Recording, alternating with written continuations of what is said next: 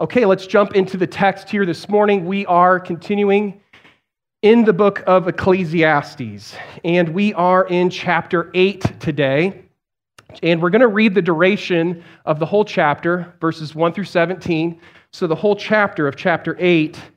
But we're going to be predominantly focusing in on some smaller sections. In Ecclesiastes, 17 verses is a lot. So that's too much to go through. So what we're going to kind of do is distill this passage down and kind of focus in on a few key verses. And the key verses that we will be focusing in on today are verses 10 through 13 and 16 and 17. But we're going to read through the whole chapter. Additionally, before we get to the text here this morning, I just want to highlight that as Lou Allen talked about, there's a shift in the way that the preacher, we said who is the author of Ecclesiastes, in the way in which he begins to talk. And you're going to see something where he uses this word "know." This is a shift, okay? This is a shift because up to this point, the preacher has said things like, "What I have seen that is good is this, and what I have observed under the sun is this." And there's been kind of this sensory-oriented language that he has used up to this point. And when he shifts today, you're going to see the word "know" a lot. You're going to see it throughout this whole chapter. I know this to be true. I don't know this to be true. I know this about God. I know this. That's a shift, and we're going to talk about why that shift is pretty important, okay? But I just want to highlight that on the front end as we get into the word here this morning. Let's go ahead and read the word, and then we'll pray and dive into the text. Chapter 8, and if you could, please stand with me for the reading of God's word out of respect for the word. Chapter 8, verses 1 through 17. Who is like the wise, and who knows the interpretation of a thing? A man's wisdom makes his face shine, and the hardness of his face is changed. I say, keep the king's command because of God's oath to him. Be not hasty to go from his presence. Do not take your stand in an evil cause, for he does whatever he pleases. For the word of the king is supreme, and who may say to him, what are you doing? Whoever keeps the command will know no evil thing, and the wise heart will know the proper time and the just way. For there is a time and a way for everything, although man's trouble lies heavy on him, for he does not know what is to be. For who can tell him how it will be? No man has power to retain the spirit or power over the day of death. There is no discharge from war, nor will the wickedness deliver those who are given to it. All this I observed while applying my heart to all that is done under the sun, when man had power over man to his hurt. In verse 10, then I saw the wicked buried. They used to go in and out of the holy place and were praised in the city where they had done such things. This also is vanity. Because the sentence against an evil deed is not executed speedily, the heart of children of man is fully set to do evil. Though a sinner does evil 100 times and prolongs his life, yet I know that it will be well with those who fear God, because they fear before him. But it will not be well with the wicked. Neither will he prolong his days like a shadow, because he does not fear before God. There is a vanity that takes place on earth, that there are righteous people to whom it happens according to the deeds of the wicked, and there are wicked people to whom it happens according to the deeds of the righteous. I said that this also is vanity, and I commend joy, for man has nothing better under the sun but to eat and drink and be joyful, for this will go with him in his toil through the days of his life that God has given him under the sun. When I applied my heart to know wisdom and to see the business that is done on earth, how neither day nor night do anyone's eyes see sleep? Then I saw all the work of God, that man cannot find out the work that is done under the sun.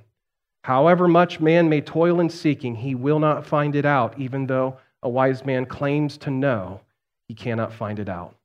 This is the word of the Lord. You can be seated. Let's pray. Father, we come before you this morning.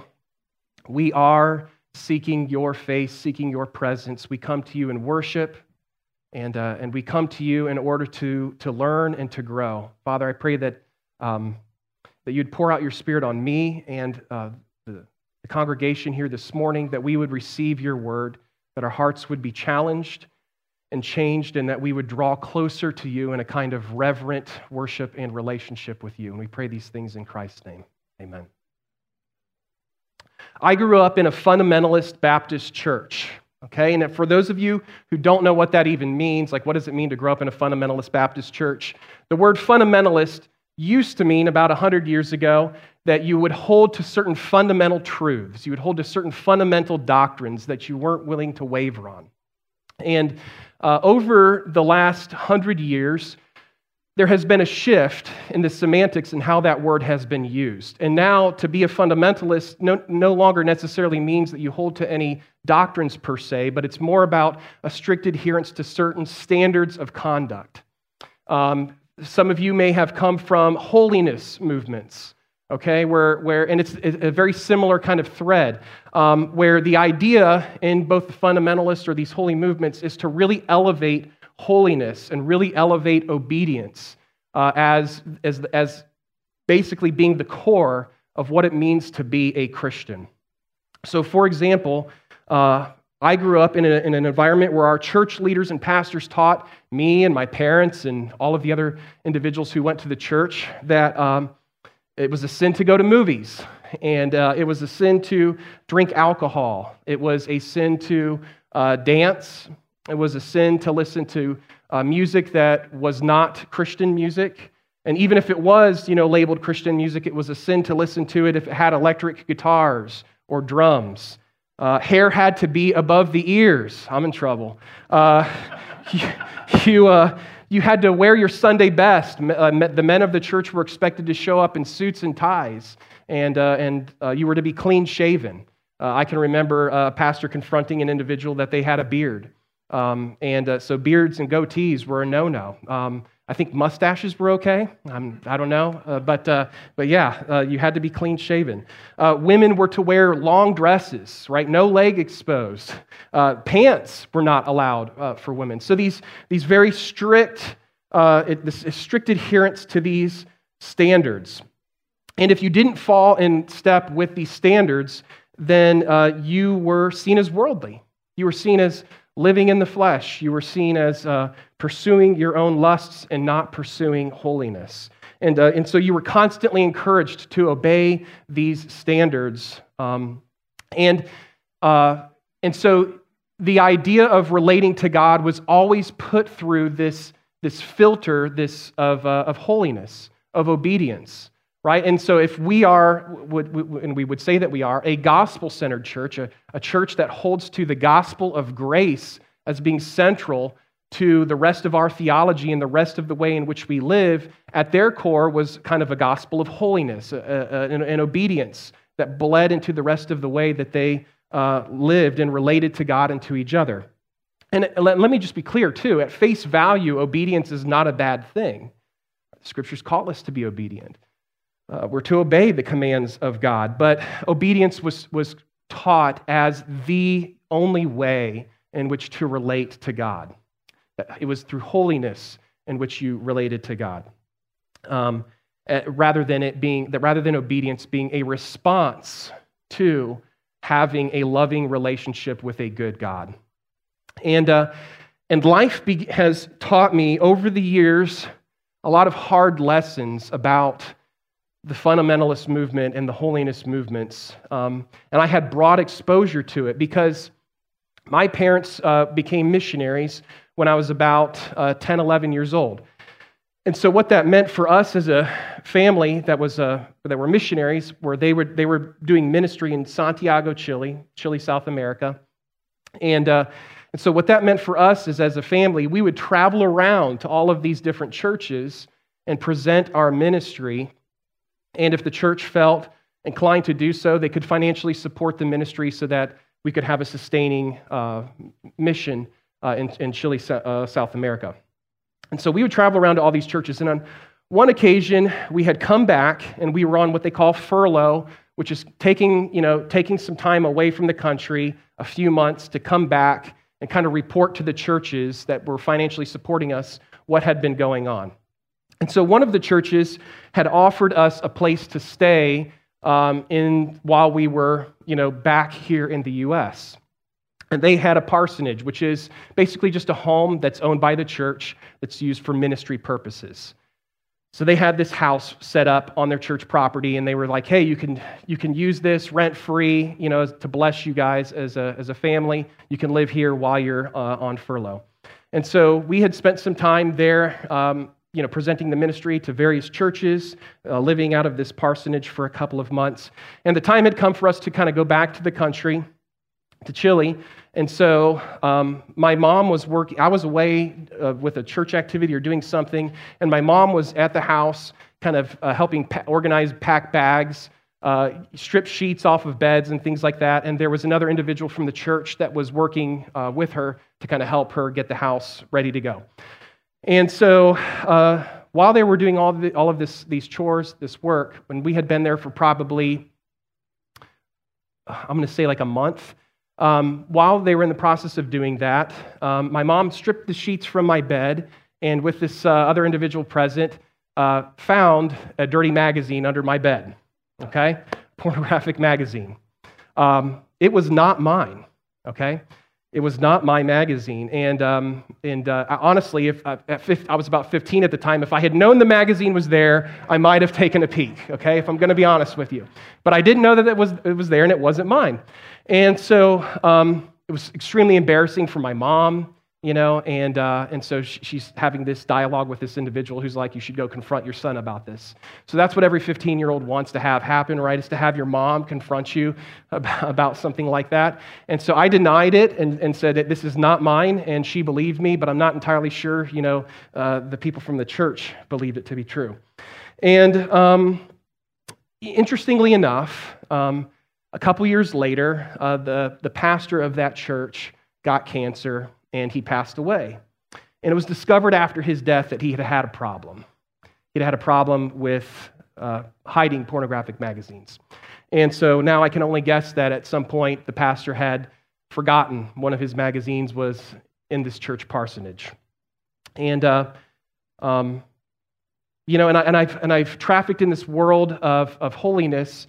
And there's this weird dissonance that has been highlighted where you see pastors do terrible things like steal money from a church or beat their family, abuse people. And time again, I would see these really ugly sins emerge from the very men, the very people that were proclaiming that we should be obedient, that we should be holy, and their lives in the end never matched up. And we could spend a lot of time talking about why these things happen, but today what I want us to understand is this. In verse 10, if you've got your Bibles, look at it there. This is nothing new. My observation of these things is not new. It says in verse 10, then I saw the wicked buried. They used to go in and out of the holy place and were praised in the city where they had done such things. This also is vanity. There's the kind of individual that was going in and out of the holy places, the temples, the churches, whatever, and they were praised. People admired them, and yet they're exposed in the end as wicked. They're revealed in time as evil. It says in verse 11, because the sentence against an evil deed is not executed speedily, the heart of the children of man is fully set to do evil. In other words, what happens is that evil isn't always immediately seen. It's not always evident. It's not always caught. And so when people do evil, when we do evil, and don't receive immediate consequences for that evil, we have a tendency to think away that we got away with it. We fooled others, right? And there is a way in which we can have a sense that in the way in which we relate to others is probably the way in which we relate to God. And so if I have fooled other people, if I fooled others that I've got this shiny veneer, that I am who I'm portraying myself to be, maybe I have fooled God as well, and I'll continue to be evil at my core while having this veneer of holiness. And so the preacher in Ecclesiastes here is saying that there's a way in which the consequences of evil seem to lag behind the evil act in and of itself, to the point of where the man is buried in the entire duration of his life, he was praised. But then notice what happens in verse 12 and 13. Though a sinner does evil 100 times and prolongs his life, yet I know that it will be well with those who fear God because they fear before him, but it will not be well with the wicked. Neither will he prolong his days like a shadow because he does not fear before God. So in other words, even when the most terrible person lives a long life, there's some kind of ultimate consequence that's coming to that person. And there's some kind of ultimate reward that's coming for those who are fearing before God. What the author is saying here really connects with me and my story, maybe yours, but it's highlighting this reality of and kind of a struggle inside of us of, and he says it later on as well, like where the good man does good and he gets what the evil man deserves, and the evil man does evil and he gets what the good man deserves. And we wrestle with that because we all see that in life, and we have to ask the question, is there no justice in the end? Like, is God not just? Where is God's justice? And the author here is saying there is some kind of ultimate good. It will be well. There is some kind of ultimate good for those who fear before God. And there is some kind of ultimate consequence of not being well that is coming to those who have disregarded God. Justice is coming, is what the preacher here is saying. Now, the interesting thing about this text, though, is that this is written long before Jesus ever shows up. The author here doesn't know Jesus. He doesn't have the Gospels. He doesn't have the New Testament. It's not here if the author even really has a clear understanding of what it means to have life after death. Like, we don't necessarily know that. But what he does indicate here is that he's got a relationship with God, and because he knows God and knows the character of God, he knows that God won't let evil get the last say. He knows that those who love God somehow will be well, as he puts it. And what's interesting is he also admits what he doesn't know. In verses 16 and 7, he admits that he doesn't entirely know what God is up to in a moment. In 16, he says, "When I applied my heart to know wisdom and to see the business that is done on earth, how neither day nor night do anyone's eyes sleep, then I saw all the work of God, that man cannot find out the work that is done under the sun. However much man may toil in seeking, he will not find it out. Even though a wise man claims to know, he cannot find it out." So in other words, what he's saying is, hey, listen, I've given myself over to wisdom. I've given myself over to knowing God and knowing the ways of God. And even when I've done that, I don't always know what God is up to. And the implication here, what he is saying, and it's an implied thing, but it's really important for us to grasp, is that it's far more important for us to know who God is, to know the character of God, than what God is up to and why. It's far more important to know who than what and why. That's Job, right? That's more wisdom literature. Job is never given a what or a why. His life has been totally ripped apart. Never. And what happens in the end? Does God sit Job down and say, hey, Job, it's really important for me to explain the what and the why to you? No. God reveals to Job, this is who I am. And Job's transformation isn't because he finally understands what God is doing and why. Job is transformed because he knows who God is. This word know, by the way, is a common Hebrew word, and it doesn't exactly mean the same thing and how we use it in the English language. It carries a connotation of deep intimacy. So in Genesis 4:1, when it says that Adam knew his wife Eve, okay, there's implying a physical intimacy that's going on there. It's saying that Adam had a sexual relationship with his wife Eve, and it's using that word know. It's the same word, by the way, that's being used here. And again, this word know is about a kind of deep-rooted intimacy, not just kind of a cerebral knowledge. There's deep connection in it. So when the author of Ecclesiastes is talking about knowledge, it's not just factual knowledge, it's experientially deep, an intimate connection with knowing who God is and his character. And what he's saying is that no matter what happens in life, I know that it will be well for those who love God, who seek after the face of God, and I know that it won't be well for those who are evil.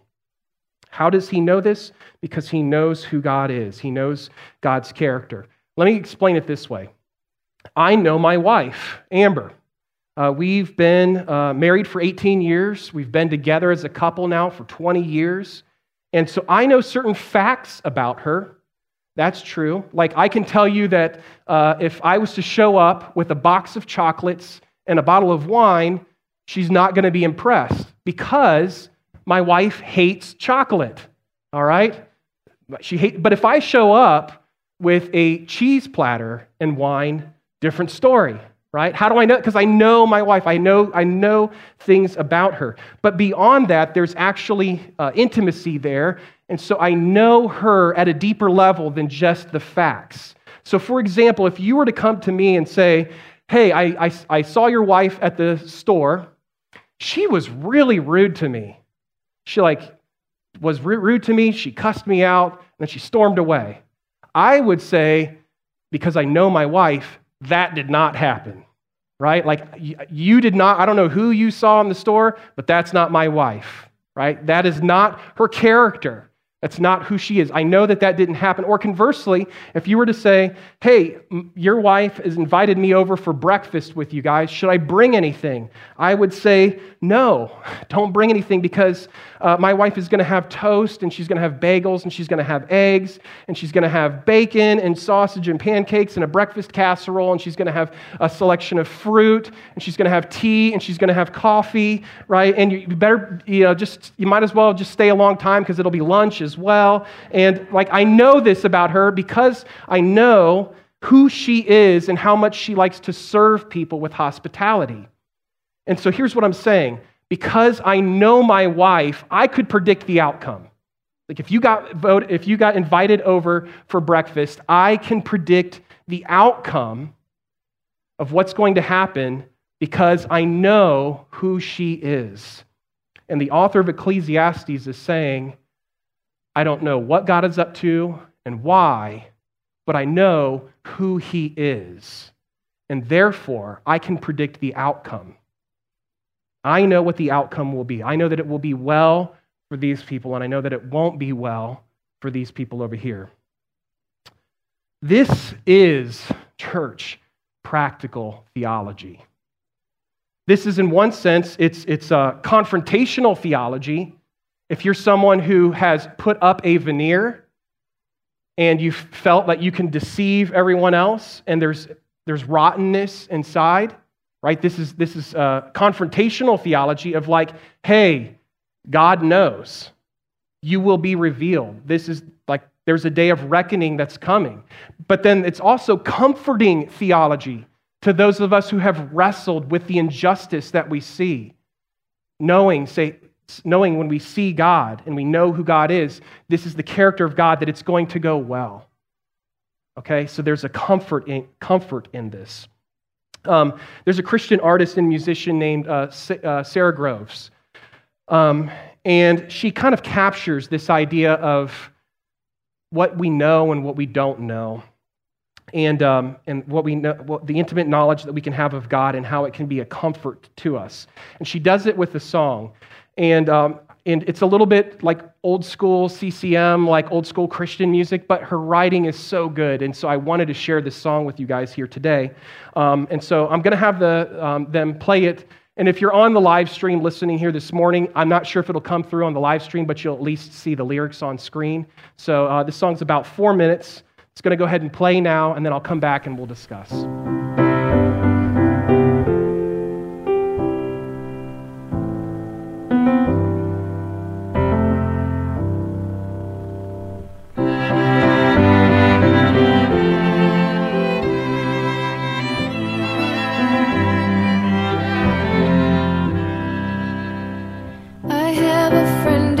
Turned 88 and she just shared with me that she's afraid of dying. I sit here years from her experience and try to bring her comfort.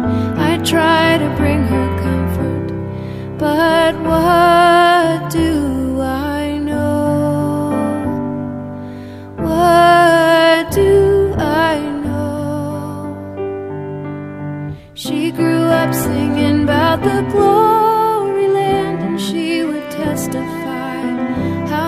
Jesus changed her life. It was easy to have faith when she was 34, but now her friends are dying and death is at her door.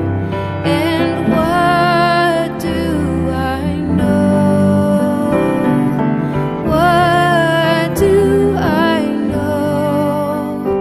Well, I don't know that there are harps in heaven or the process for earning your wings. And I don't know of bright lights at the ends of tunnels or any of these things.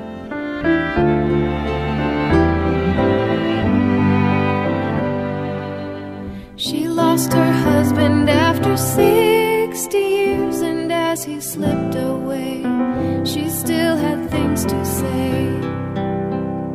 Death can be so inconvenient. You try to live and love, it comes and interrupts. And what do I know? What do I know? Well, I don't know that there are harps in heaven or the process for earning your wings. And I don't know if bright lights at the ends of tunnels or any of these things.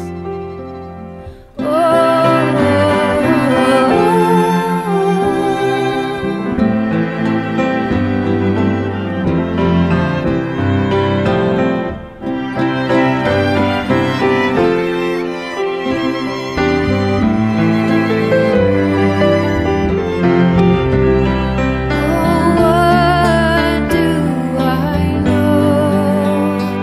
Really, what do I know?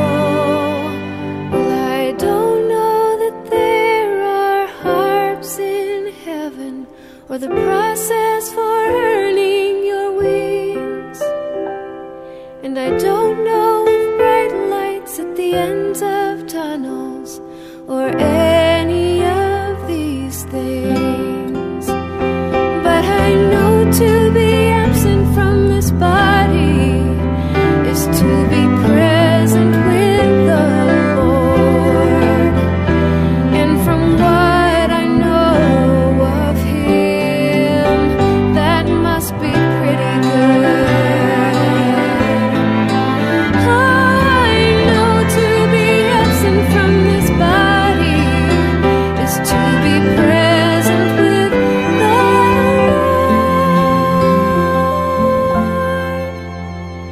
And from what I know of Him,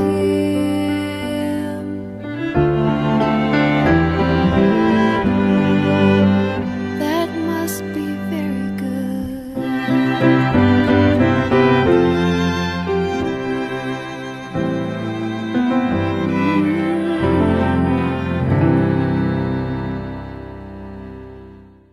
So good. I love that. I don't know what God is up to. I don't always see the good things happening to good people or bad things happening to bad people. In fact, I see the opposite, but I know God. I know His character, right? Jeremiah, the prophet Jeremiah says, I know the thoughts I have for you, says the Lord, thoughts of peace and not of evil, thoughts to give you a hope and a future. I don't know who needs to hear that today. Maybe no one, but you're going to need to hear that at some point in your life. You're going to need this comfort theology, okay? Or confrontational theology. Now, who is he talking about, though? Who is it who's going to be well, and who is it that's not going to be well? Who are the righteous, and who are the wicked, as the preacher sees it here today? Is the righteous those who are perfect, those who have done are being really, really obedient, and the wicked are sinners? There's some of that, but really we know, like our theology knows, and as Brad preached last week, there's none who are righteous. We're all sinners. There's no one who's good. And if that's true for all sinners, then how is the preacher If he knows this to be true because he's a wise man, how does he differentiate then between those for whom it will be well and those for whom it will not be well when he doesn't have even knowledge of Jesus and the cross? Well, he tells us. In verse 12, he says, "Yet I know that it will be well with those who fear God because they fear before him." And then in verse 13, he says, it will not be well for the wicked because he does not fear before God. And the differentiating factor then is that the righteous, or those for whom it will be well, are those for whom fear before God. And the Hebrew word here for fear isn't this idea of horror, right? It's not this idea of quaking in your boots and like being terrified. That's not the kind of fear that he's talking about here. When he says fear before the Lord, there's two things that he's talking about. First, the fear element, this idea of reverence, this idea of awe. And then before the Lord literally means like in the presence of God, and like face to face with God. And so what he is saying here, the idea is that the righteous come and seek out the presence of God and do so with reverence and worship and awe in their hearts. And the wicked person, no matter what their exterior looks like, no matter how good they appear on the outside, there's something inside of the wicked that does not actually approach the throne of God, approach the presence of God with fear and with reverence and with awe and with worship. And there's a beautiful gospel turn here. We have a fuller understanding of Scripture, even more so than the preacher, than the author here, because we have the New Testament, we have the Gospels, and we know that Jesus came. The presence of God came and dwelt among us. Emmanuel, God is with us. The presence of God is with us. And so Jesus lived in our place. He died in our place, and he rose again. He's seated at the right hand of God in majesty. And someday, when we die, or when we're called home, or when he comes to take us with him, we will be called into his presence. There's a day coming when we will be called into his presence. And if that resonates with you, if the idea someday of being in the presence of Jesus, if that resonates with you, then you're the person that he's talking about here, right? If you're like, I long to worship at the feet of Jesus, I long to be in his presence with a kind of fear, a reverential awe, then that is the person that he's talking about, that it will be well for that person. And no matter how good your works are, no matter how good your exterior is, if that's not your heart, maybe you're doing good works because you're trying to have a get-out-of-hell-free card, right? Like if I do enough good things, then God won't send me to hell.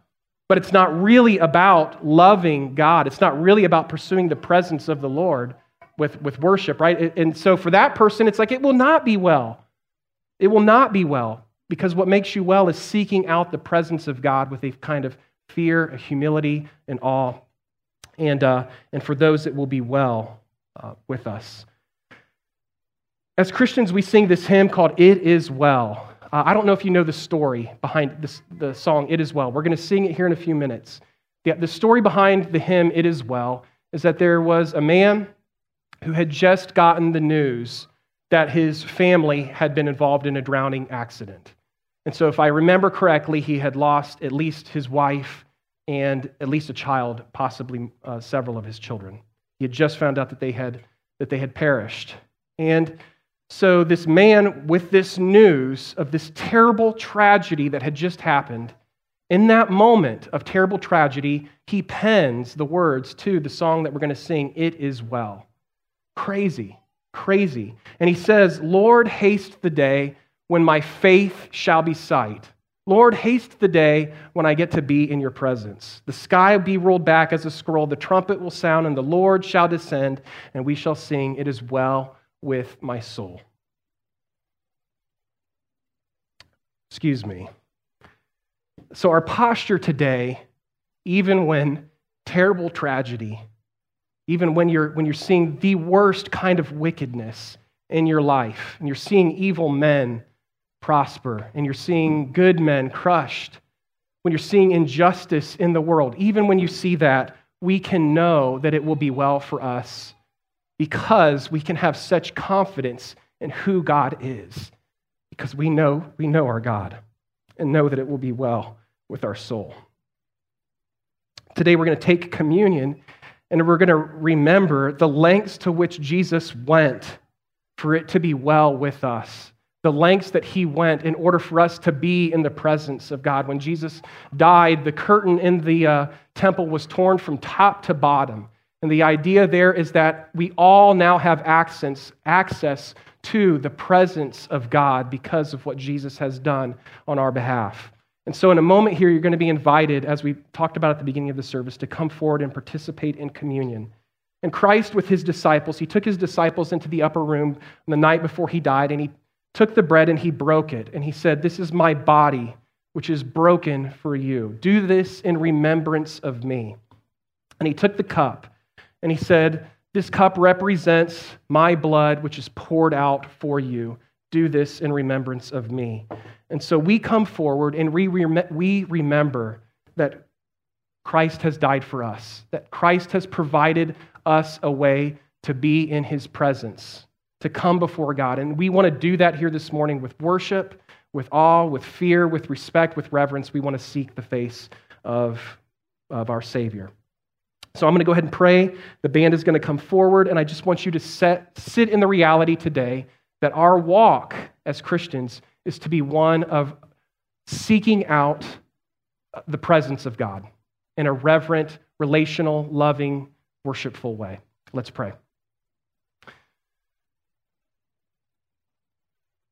Father God, I thank you for sending your Son, Jesus, to be God with us. That even though we often don't seek out your presence, that you have sought us out and invited us into your presence. And Father, I pray as a church that we would not be caught up in a show, an external show of holiness, only to be wicked in our hearts and be exposed in time. I pray that we would diligently seek your face, seek your presence with fear, with awe, with worship, that your Spirit would draw us into that reality, and that our obedience to you is an act of worship and love, not in an effort to keep you at arm's length away. We want to be in your presence. We look forward to seeing you with our eyes.